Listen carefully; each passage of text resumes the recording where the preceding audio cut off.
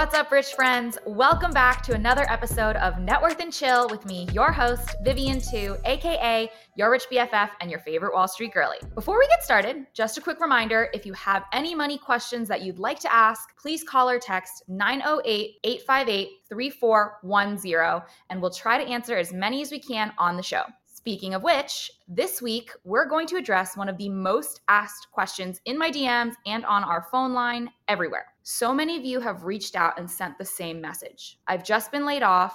I don't know what to do. I've been in XYZ for my entire life. I'm so shocked and upset.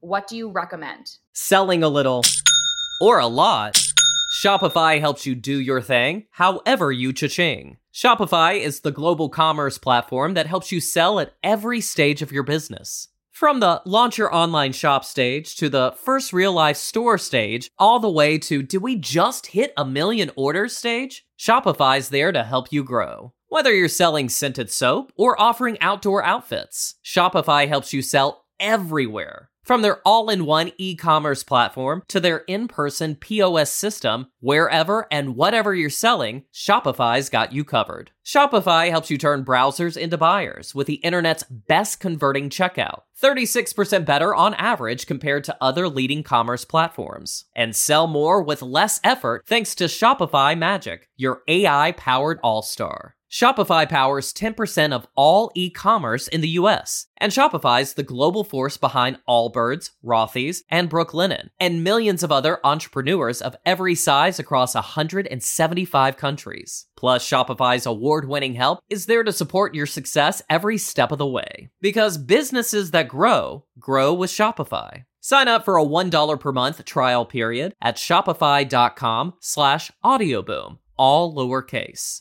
Go to shopify.com/audioboom now to grow your business no matter what stage you're in. Shopify.com/audioboom.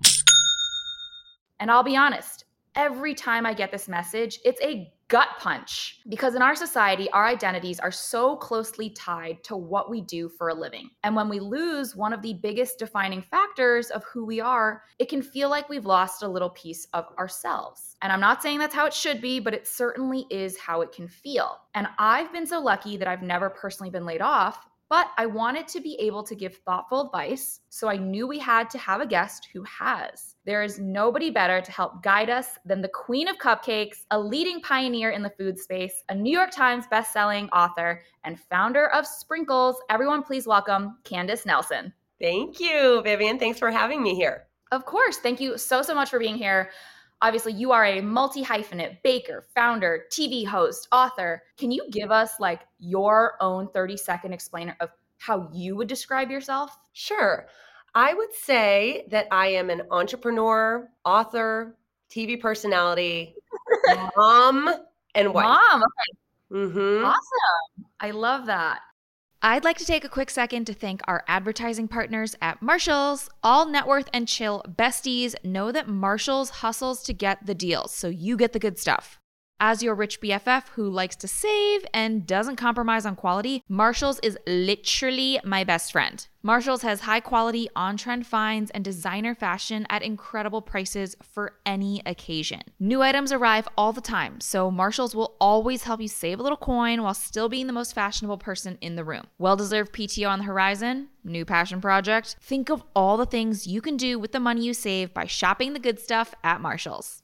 Candace is being very, very humble. She founded one of the most successful bakeries. She is the OG cupcake girly. But for everyone listening, you're also probably familiar with my tagline of your rich BFF and your favorite Wall Street girly. But today, I am not the only Wall Street girly in the room. Our lovely guest, Candace, here was actually an investment banker in her former life. Candace, can you tell us a little bit about your background pre-Sprinkles? Where'd you grow up, your school, your family? How did you become an investment banker? Good question. I ask myself that every day. How did I get there?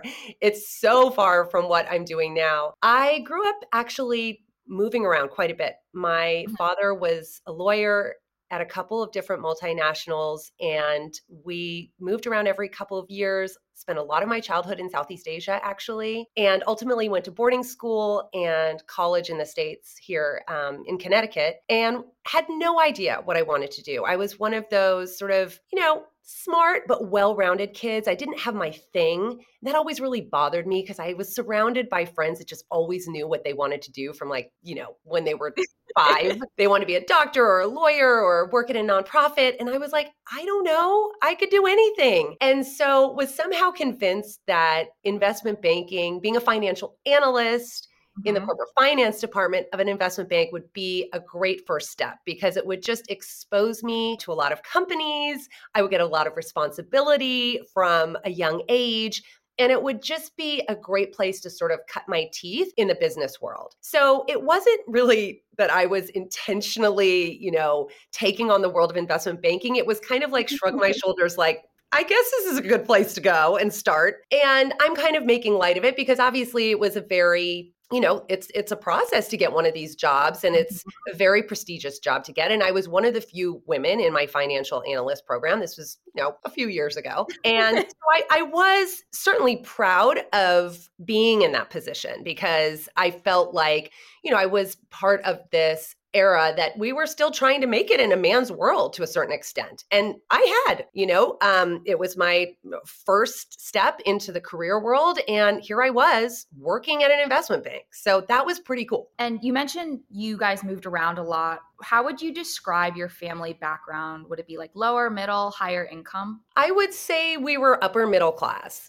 definitely well educated. My father had gone to Yale and Harvard Law School. My mom went to Berkeley and was working when she graduated college. So there was definitely a focus in my family on traditional education. But I would say that I was led to believe, as I watched my dad, like you would get one job and follow that career path for sort of the rest of your life. Maybe work for 2 companies max, but you were loyal to a company and you would have a career versus sort of a set of experiences or jobs. Totally. And, you go to investment banking. Is this something that like you had like a family history in, or like had anybody in your family been a banker? Did you like it? No, I didn't like it. I didn't like it. It was really intense. I knew it was going to be intense, and I felt like it was sort of the price I had to pay to prove myself in the business world. I had been raised by my parents to believe that you should pursue your passion, but I didn't necessarily believe them because they weren't really pursuing their passions. My dad wasn't passionate about being a corporate lawyer. He just, it was his job, and it's what he did to provide for his family. And so as much as I'd been raised that I could do whatever I wanted, I didn't still in my heart of hearts believe that. I really felt like, who was I to expect to like my job? This was the price you had to pay to get the paycheck to pay the rent and be able to do all the other stuff in your life that you really wanted to do. Right. So it was really intense work. It was a lot of crunching numbers. There was, I'll speak to my experience, but just in general, investment banking is really about just how much money you're bringing in and how you're performing. And there's really no focus on, there wasn't at the time, mentorship or, development, career development. It was very much sink or swim. And I was determined to swim, and I did. But as soon as the 2-year analyst program ran out, I was out of there. Yeah. So tell me about, you mentioned you're like, I'm out of there. What happened? How did you leave the industry? So it was the dot-com boom, the late 90s, and it was this early internet revolution. I mean, at the time of Yahoo and eBay, and I had been working with these companies from the perspective of an investment bank, helping them raise capital and do M&A. But there were a lot of people that were working in these more traditional careers that wanted to go try to make their millions in this early internet gold rush. And so I did the same. After my 2-year financial analyst program was up, I decided to go work at an internet portal. It was called snap.com. I wish it was Snapchat. It's not Snapchat.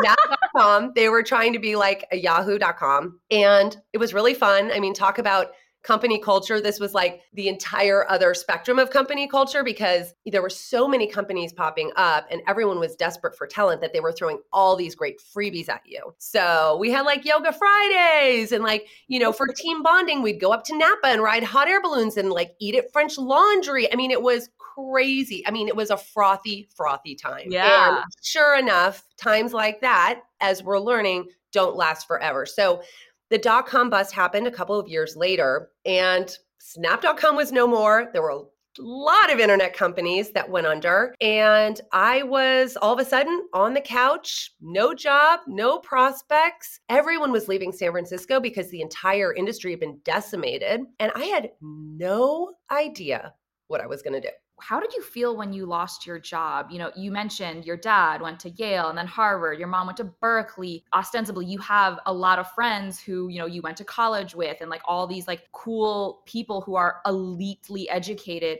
Did that really stress you out that you're like, I'm jobless? Yeah, I think when you're a certain type of person and you're just used to following a path, right? It's like, I'm going to study for the test. I'm going to get the A. Like you sort of work within the confines of like, there's a lot that's within my control to be able to succeed, right? And then life throws you such a curveball. So the first curveball was, of course, the dot-com bust and being unemployed. But not long after that was 9/11. And so this sort of confluence of events led to me doing a lot of self-reflection and coming to the conclusion that I didn't want to do anything close to what I'd been doing. And I really did want to do something that felt meaningful to me and gave back to the world in some small way. So I wanted to find some professional purpose. And that started with doing something that I enjoyed, really sort of embracing a passion. I had always loved to bake growing up because, as I said, I grew up as an expat a lot of my childhood. And one of the ways I stayed connected to my homeland was through food and through baking the foods I missed from home. When I was living in Indonesia, I couldn't go to the corner store and get, a brownie or cupcake. So I had to learn to make it myself. These were analog days. I wasn't emailing. There was no Netflix.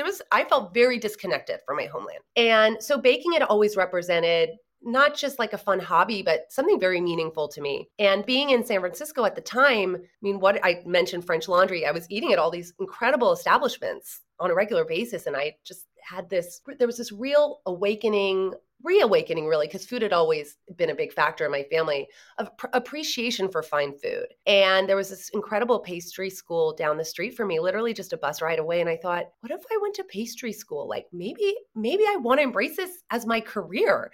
It was such an unusual idea at the time. Baking was not cool.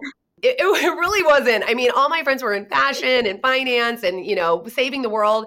And also there was this sort of feminist, like piece of me. Mm-hmm. I had I'd broken through this glass ceiling, right? To make it in this man's world and work in an investment bank. And I was going to go like embrace the domestic arts. There was just something that felt very regressive about that. But I just sort of allowed myself the time to go to pastry school, test my interest, and I loved it. I loved how tactile it was. I loved working with my hands. I loved creating something that I could give to someone else and watch them enjoy. It was it was rewarding. What was the favorite thing that you made during pastry school? Like the favorite class or favorite lesson? I was known for my cakes. I was always a cake girl. So our chef instructor was like, Candace, you're the cake person. I just had a deft hand for cakes. I loved to eat cakes. I loved the creativity with which you could decorate them and layer them. And I just felt like the sky was the limit. What's your favorite type of cake? Like if you close your eyes and you're like, my birthday's tomorrow, what cake am I picking up? So if you follow me at all and you followed my baking sort of trajectory, you will know that I have a real soft spot for chocolate, but also angel food cake. Now, angel food cake was a type of cake that was really big in the 80s. And I have been like shouting to the world for years now for the comeback of the angel food cake. And it hasn't happened yet, but mark my words, it will, because it is just this delightfully light, airy, spongy, sweet cake. And it's an incredible palette for anything, right? You can do a glaze, you can do whipped cream and fruit, you can put an actual frosting on it. But I make angel food cake now I have 2 sons. I make it for their birthdays. Their friends come over. They're like, what is this divine dessert? They've never had it before. I'm like, it's the best. So if you haven't had angel food cake, definitely give it a shot. You know, it's so funny. I don't want to steal your thunder and I don't want to ruin this for the rest of the podcast, but I really thought you were going to say red velvet. Oh no.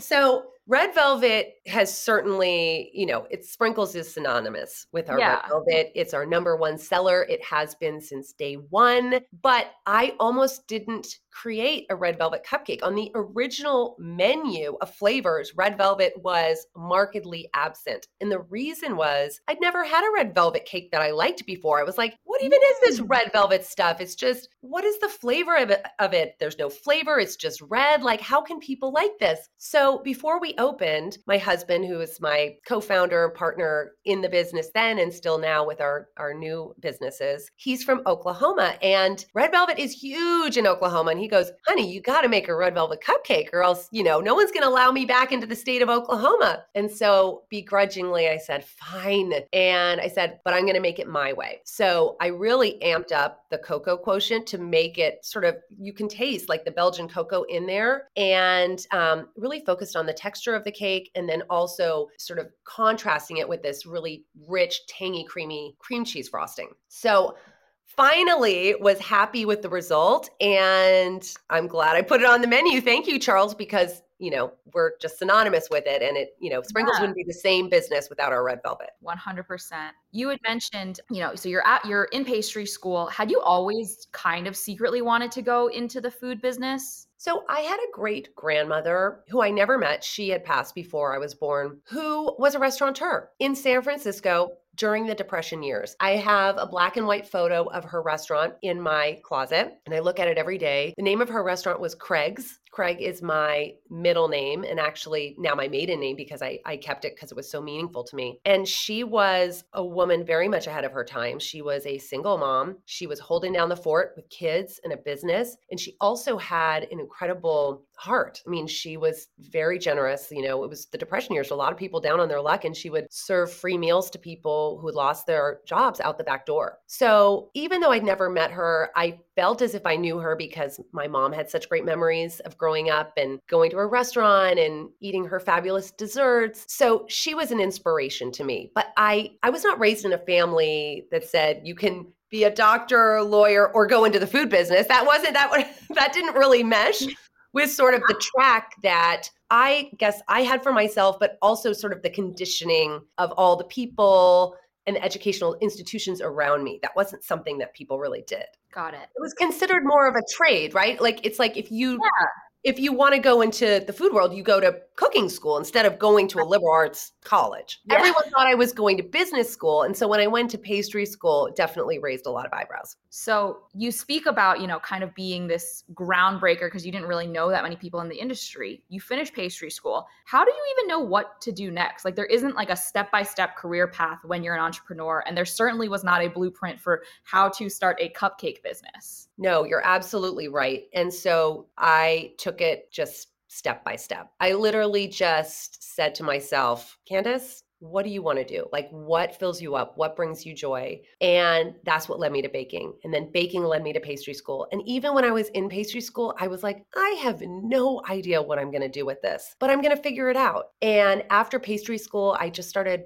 baking cakes out of my kitchen. And, I love these cakes because they were super creative, but they were sort of a business dead end because personalized layered cakes is not scalable. And so what I realized was I loved what I was doing, but I also wanted to make an actual business out of it. So I thought about creating something that people could conceivably buy on a daily basis. And at the time, cupcakes were still very basic. They were a commodity. You saw them in the grocery store in plastic clamshells. They were just sort of... They were yucky before you came on the scene. I was like, nobody wants this. This is something you see in like the lunchroom in your corporate office, and they're kind of like hard. Yeah. They were like shelf stable. And I was always such a big believer in fresh baked, like a fresh baked good. It has to be fresh. And so I thought, here I was doing something super creative and I loved that, but I wanted a business that was scalable. Meanwhile, as I was walking through the grocery store, I saw this beloved American treat. I mean, cupcake is innately and uniquely American. And I appreciated that, having grown up as an expat my whole life, I loved sort of classic American desserts. And we'd all grown up with cupcakes in this country. They were nostalgic. We had them at our birthday parties and our lunch boxes. But as you said, they hadn't grown with us. They hadn't evolved. And so I thought the cupcakes time has come. It needs a makeover. So I set about elevating the cupcake from the inside out, starting with the ingredients, the technique, the recipes, and then the entire look and feel of it. So everything from how the frosting was applied to the actual decoration itself. I reinvented the sprinkle itself into the modern dot that's synonymous with sprinkles now. The cupcake wrappers are all chocolate brown, which felt very sophisticated, elegant, and sort of grounded the cupcake, and thought that if the cupcake could be reinvented, it could really stand on its own. And so the idea of the first ever Cupcakes Only Bakery came about from that. So tell us kind of your business plan of what happens after you decide, hey, I'm going to have the first cupcake first bakery. How do you start that? Like, you have to find employees, you got to get a store, you got to have, boxes to put the things in. Like, how does that happen? Again, very much bit by bit, step by step. So once I landed on the idea of cupcakes, I was really lucky because my husband, who did have his MBA and was working in finance, but always had wanted to be an entrepreneur, he really did come from an entrepreneurial family. He said to me, I think you really have something here. And if you want, I'll do this with you. And that was really important to me because I hadn't been raised to believe that I could be an entrepreneur. I didn't think of myself that way. And I don't think I would have, this sounds not in vogue with what we all talk about today, but just keep in mind, this was a different time and I am a different generation. I don't think I would have had the confidence to do it if someone hadn't said to me, I believe in you and I'm going to help you. And so my husband became my emotional support. He became my support in every way in the business, but it really was my baby, right? I was the baker, I was creating the product, and I started making these cupcakes out of my house. And at first, my friends were, of course, ordering them from me because they felt sorry for me because I had just sort of lost the plot. I was supposed to be going to business school. I'd gone to pastry school, and now I was doing what? Making cupcakes out of my kitchen. Candace was lost in sauce. It was very sad. But anyway, thankfully, they did take pity on me and ordered some cupcakes. They would take them to parties. And before I knew it, I was getting calls from friends of theirs who had the cupcakes, loved them, was starting to order them for baby showers and dinner parties. And I thought, now, keep in mind, we had moved from San Francisco to Los Angeles during this time because the economy in San Francisco still was really, really dire because of the dot-com bust. So was getting all these orders just out of my little West Hollywood kitchen. One of those orders happened to be from the producer of the Tyra Banks show. She wanted my cupcakes for Tyra Banks' birthday. And here I was with one little KitchenAid mixer. Granted, I had a big dream, but I still was, I was just like cobbling this all together. And I thought, oh my God, I've made it. I am making Tyra Banks's birthday cupcakes. And I knew a few people in LA, but this wasn't some sort of situation where like I had a hookup with agents or I had any celebrity friends. Like I did not know the scene in LA at all. So it really was my product speaking for itself. And it really was an indicator to me that there was a need for this in the market. So my husband and I started looking for a location. We ended up in Beverly Hills. This was all bootstrapped. So we had a little bit of money, in the bank from our various jobs, careers, banking days. Those bonuses are great because it's harder to save money paycheck by paycheck. But if you get a big bonus at the end of the year, which is what happens in investment banking, you can say, okay, I'm going to put that in the bank and live off my salary. Yep. So that's what we had done. And, we knew we had a limited amount of time, a limited amount of cash. And of course, trying to find a store, building it out, everything in, when it comes to opening costs ended up ballooning and mushrooming. And it was incredibly stressful. So fortunately, we had a lot of success from day one, but it wasn't because people were cheering us on from day one. Keep in mind, I was planning to open a first of its kind concept devoted to carbs in a place that's not really known for people indulging in carbs. Yeah. They love kale. Green juice, yoga, cupcakes. No, not so much. But it was also the height of the low carb craze. South Beach Diet was on the New York Times bestseller list. So everyone was like, you're mad. This is a ridiculous idea. But I had this unique insight and I could see the opportunity based on my just, blend of passion, industry experience, and just knowing the market. Yeah. And being able to see LA for what it was. Because I'd Mhm. come from San Francisco, I wasn't just buying into the stereotype of LA. I was actually seeing it with my own eyes as an outsider. And as I drove around, I saw a lot of burger shops and I saw a lot of donut shops. Mhm. So I thought to myself, there's someone in LA eating this stuff. Yeah. And Yeah. if I can make it worthy of people indulging, really craveable and delicious and fresh, they're going to do it. But not only that, I had to brand the cupcake and make it special and make it like giftable, right? Mhm. Because in LA in particular, there's this incredible culture of gift giving that I think comes from the entertainment industry. And I'd Certainly. seen that. I'd seen all these gifts flying around town and I thought if I can make these cupcakes an appropriate gift, so it would be a stand-in for a dozen roses or a bottle of champagne, then I know I've got the gift giving business. I can at least survive on that. But it ended up being so much more. It ended up becoming a phenomenon. And I think that one of the main reasons why, besides having a great product, was the fact that I was doing something different. Mhm. I was flying in the face of what people expected to find in LA. And I really piqued their curiosity. And so people came out, and then I was absolutely crushed with these lines of people demanding cupcakes. And my production, I mean, I couldn't keep up with it. I was totally caught with my pants down. And all I could do was apologize to these angry customers all the time. I'm so sorry. I'm so sorry. We're baking these cupcakes as fast as we can. And so this scarcity ended up driving FOMO. And Wow. this cupcake that was $3, this fancy cupcake that you couldn't even get your hands on.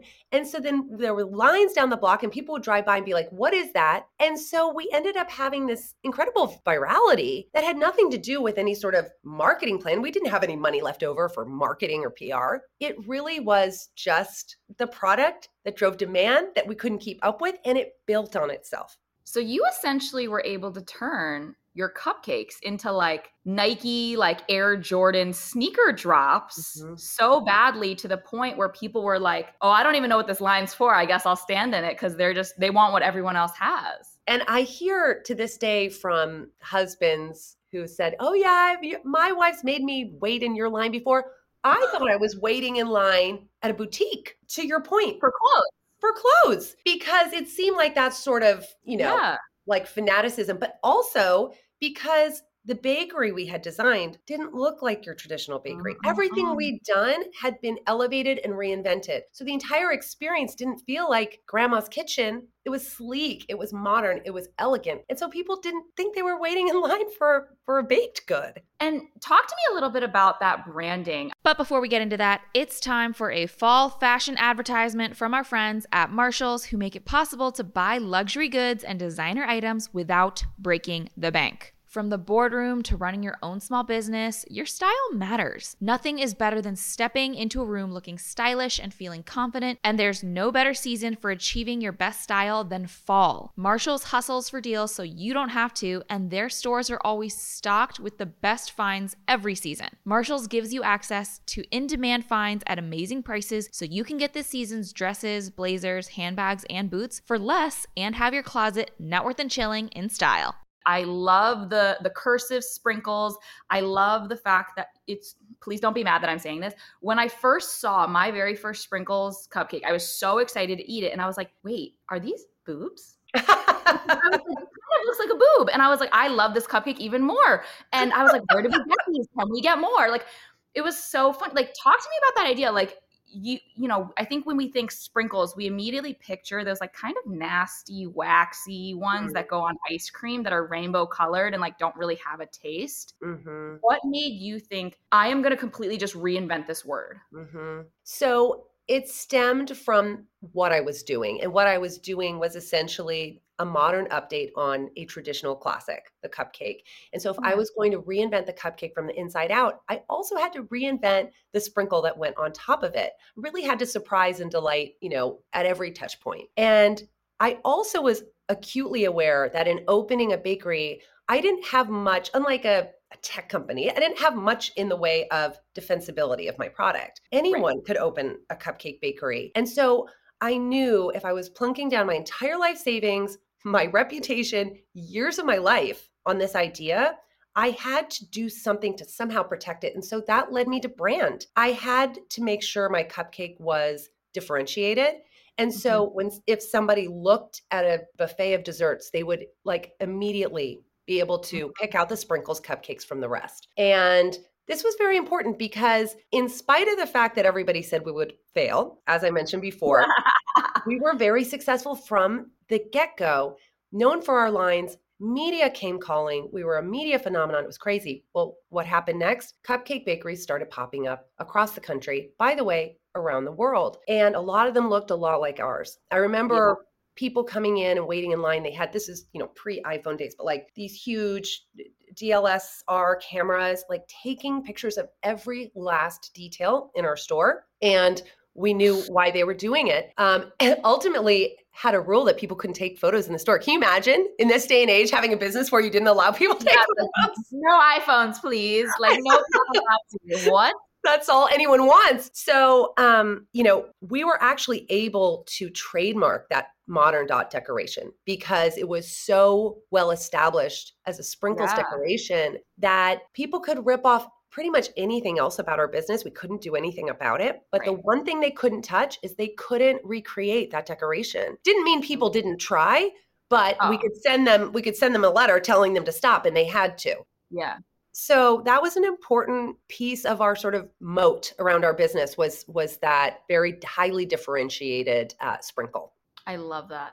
I love that your single sprinkle, even if you couldn't protect the name or like the word or anything, but you can protect your branding because that makes it so special. And you are so right. Like when someone brings sprinkles to like the office, you're like, I know the box. I know what I'm about to get. Like, and I'm always like, which one's the red velvet? Move aside, folks. So definitely, I love that so much. Thank you. You mentioned kind of like being almost a success overnight. You're getting all of this press. What would you say is like the biggest challenge or setback that you guys faced? Well, neither Charles or myself had ever worked in a restaurant or a bakery before. So we were just kind of building the plane as we were flying it. We were figuring it out. And as I said before, I mean, certainly our production was completely out of whack. That first day, I thought we had enough cupcakes to get us through the day. We were sold out in 2 hours. And I spent the rest of the day in the back, like hiding from customers, trying to churn out as many cupcakes as I could. But people were mad. They were angry. They'd driven across town and found parking and had promised their kids they were bringing home cupcakes. No. I mean, and the weight of that, like I felt such a responsibility because remember, the whole impetus for this was for me to find like a piece of joy, a joyful place in the world, for me to be able to give something joyful to people. It was really inspired by my like search for joy in the darkest time post 9/11. And so here I was not able to deliver on that promise. Like it was awful. I mean, it was definitely a better problem to have than nobody showing up. But it was still a problem. And I wasn't sure at the time if people would give us a second chance. Quite often I would say if a business really disappoints you, you're not going to give them a second chance. But I think there was something in the fact that they saw how hard I was working, and I truly was there apologizing, explaining myself, and they just, I think there was a connection there. They loved the story of, leaving the banking world to pursue my passion. And I think people, I don't know, their hearts went out to me. They could see that I was trying. And so they gave us a second chance, and we ultimately ended up getting it together, hiring some people, getting some bigger mixers, scaling up the recipes bit by bit. We figured it out, but it was hard. It was really hard. It was physically exhausting. There were nights when my husband and I just rolled up aprons and slept on the bakery floor because by the time we got home, we wouldn't have more than 10-minute nap before we had to get back to the bakery and fire up the ovens. We had people trying to steal our recipes all the time. It was just incredibly intense, very exciting, but unbelievably intense. Yeah. I'd love to know, let's talk a little bit about money because I'm so nosy. When you started making these cupcakes, I think you mentioned they're $3 per cupcake. And for a dozen, that comes out to $36. And traditionally, when you think about the cupcakes that you would walk to your normal grocery store, you can get like a dozen for what? $10, something, maybe even less than that. Did you ever have pushback at that price point, and how did you handle that? If I wasn't apologizing to people for not having cupcakes in the case, I was explaining to them why they were so expensive. Probably for the first 6 months, maybe the first full year, people would come in and be like, what is the deal with how expensive these are? And so I didn't have to educate people on the cupcake, but I did have to educate them on why mine were so different. And for the most part, once I walked them through the ingredients and how we were baking fresh and how special my product was, and by the way, how like the value compared to like a Starbucks latte, no offense, Starbucks, I love you, but still, right? People understood for the most part. The people that didn't, I would say just buy one, taste it, and you be the judge. And 9 out of 10 times those people would come back and ask for half a dozen. Yeah. So, sometimes the product has to speak for itself. But no, there was a lot of education that had to happen because you're right. People were used to spending 50 cents at Ralph's for a cupcake. Yeah. They didn't understand a $3 cupcake. Yeah.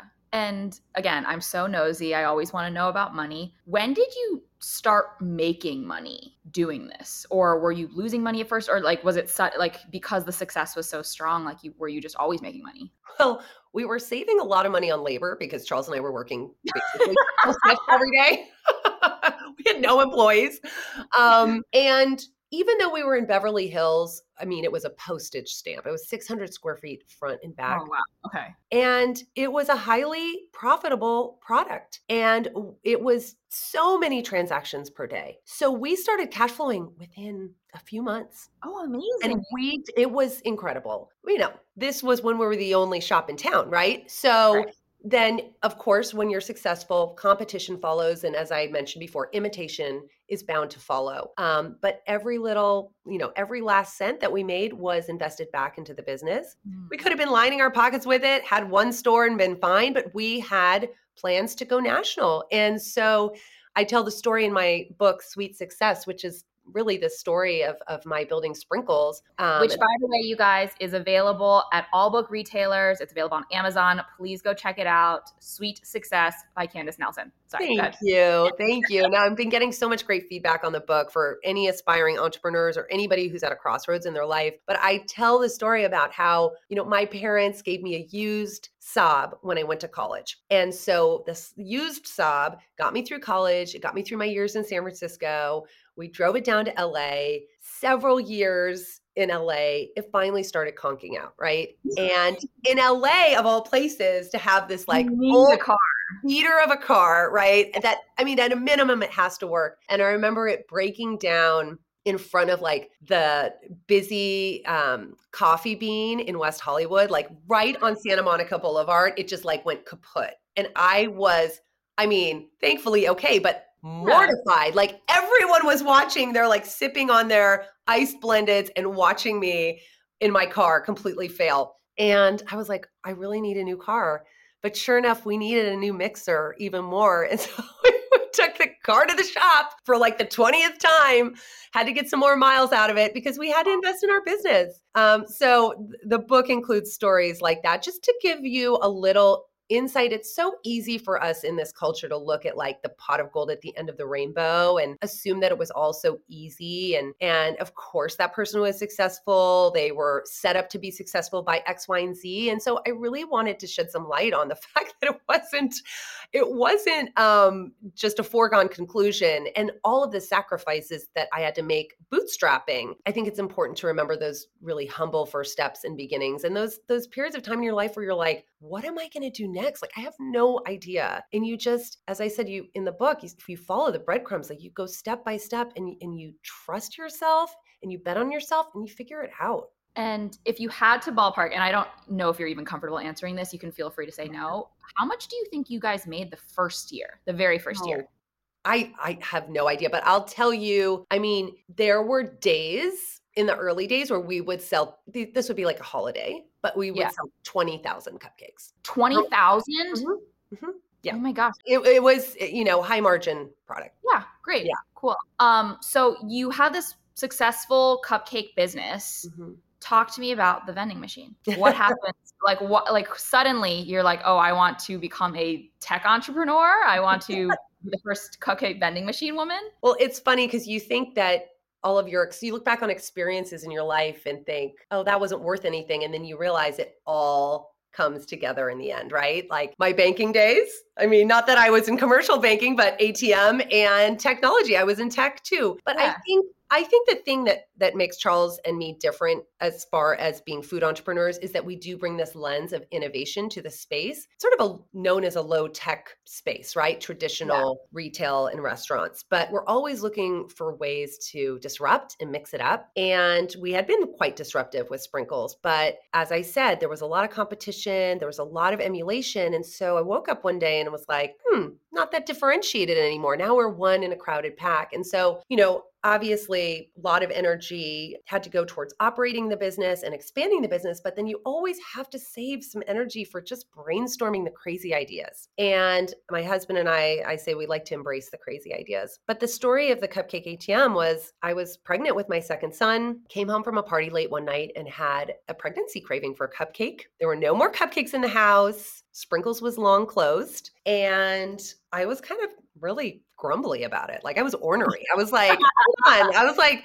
I own a cupcake shop and I can't even get a cupcake this time of night. And so, and I talk about this in the book in terms of ideas and leaning into personal frustrations is where the best ideas come from. Any sort of quote unquote normal person would have been like, all right, I'll get a cupcake tomorrow and gone to bed. But Charles and I stayed up and we started batting around ideas and we're like, that's an interesting idea. What if you could get a cupcake really late at night? I'm sure there's other people out there jonesing for a cupcake at 2 a.m. And, we pay rent 24 hours a day. Why wouldn't you want to monetize 24 hours a day? And we just kind of kept batting these ideas back and forth and ultimately came up with this idea for the Cupcake ATM and really sort of disrupted the cupcake landscape yet again. I love that. And, you've built this massively successful business. How did you go from being this baker entrepreneur to all of these other cool jobs that we discussed at the beginning of the segment, author, TV host, all of these other things? Well, I'm a creative entrepreneur and a creative mind is never at rest. And so I'm constantly noodling on my next idea. And whether it's another business or a new book or another show, whether I'm on it or producing it, I think creation for me it represents optimism. I feel like I'm in my flow when I'm dreaming up the next thing and I love it and I'm addicted to it. In 2012, about 8 years after we had scaled Sprinkles to 11 locations in the Cupcake ATM, my husband and I decided to step away operationally from Sprinkles. We sold a majority stake to a private equity firm and we ended up going right back into the food business. We now have a pizza concept called Pizzana, which we're about to open tonight in Silver Lake, our 5th location. And we are expanding into Texas and we're shipping our frozen pizzas on Goldbelly, but this is really extraordinary, award-winning, what we call Neo-Neapolitan pizza. So trying to do the same thing with pizza that we did with cupcakes. And I encourage anyone who's in Dallas at this point and anywhere in LA to come check it out. You are really a serial entrepreneur. I love that about you. And, you're talking about doing all of these new things. What advice would you give to people who may have just lost their jobs and feel like they're starting over and might want to consider doing their own thing? I do think that at first you're in shock when something like that happens. And it's hard to get out of the headspace that it's a terrible event or it's a tragedy. And I think, let yourself feel those feelings for a little bit. You have to sort of mourn the loss of what you thought your life was going to be. But don't give yourself too long to wallow because I think that there is a lot of positivity really that comes from action, momentum that comes from just picking yourself back up and starting to take those steps towards that next chapter in your life. And it sounds trite to say, but I wouldn't, it feels so crummy when you're in it, but sometimes those challenges can lead to your most amazing opportunities. I wouldn't have walked away from my, great paycheck to go start a cupcake business if I hadn't lost my job. At the time, I thought the world was coming to an end, but now I realize it was the best thing that ever happened to me. So I think don't overwhelm yourself. Take it one day at a time and one step at a time. Take stock of your strengths and get after it. And on the money side, use your day job to fund your daydream, right? We'll use that investment banking job to pay for them cupcakes. You got it. I love that advice. So I know we're wrapping up here. I love to end on a happy note.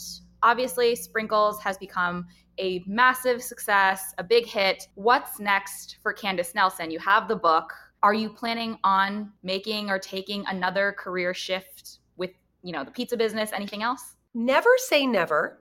Never say never. I've got all sorts of show ideas in this brain. I'm doing some angel investing now to help support other female founders. I'm considering doing a course for entrepreneurs. I am still very much trying to get my book, Sweet Success, into the right hands. So please, I encourage people to check it out. And if you do love it, to write a review on Amazon, because those Amazon reviews really, really help. They help with the algorithm. And I've just been, once you become an author, you really become shameless about talking about your book and asking people to leave reviews, which I'm sure you probably learned being a podcaster as well. Leave a review about Vivian's podcast.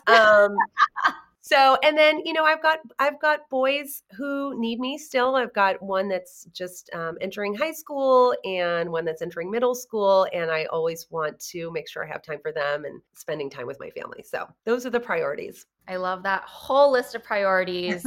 We can have it all. Thank you so much for being our sweetest podcast guest. Get it?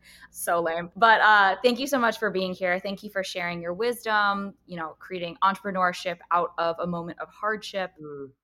I've loved listening to your story, and I'm sure the BFFs have as well. Thank you so much for having me. I love following you on TikTok, and this has been a real joy. Thank you. Awesome. On behalf of myself and our advertising partners at Marshalls, we want to say thank you for listening to today's episode. Marshalls is always on point with the latest high-quality, on-trend fashion, beauty, and home decor at amazing prices, so you can maximize your savings and invest those savings. Managing your finances properly does not mean you should be sacrificing quality in the areas that make you feel your best. At Marshalls, you can invest in a high-quality bag or that go-to designer dress to make you feel like the main character without spending a fortune. No matter what you're shopping for, Marshalls makes it possible to get the good stuff for less. Thanks for tuning into this week's episode of Net Worth and Chill. If you like this episode, make sure to leave a rating and a review and subscribe so you never miss an episode. Got a financial question you want answered in the future? You can leave me a voicemail or text me at 908-858-3410. Make sure to follow me at YourRichBFF across social media for even more relatable financial content. Special thanks to my team at Audioboom, as well as Range Media and WME. See you next week. Bye!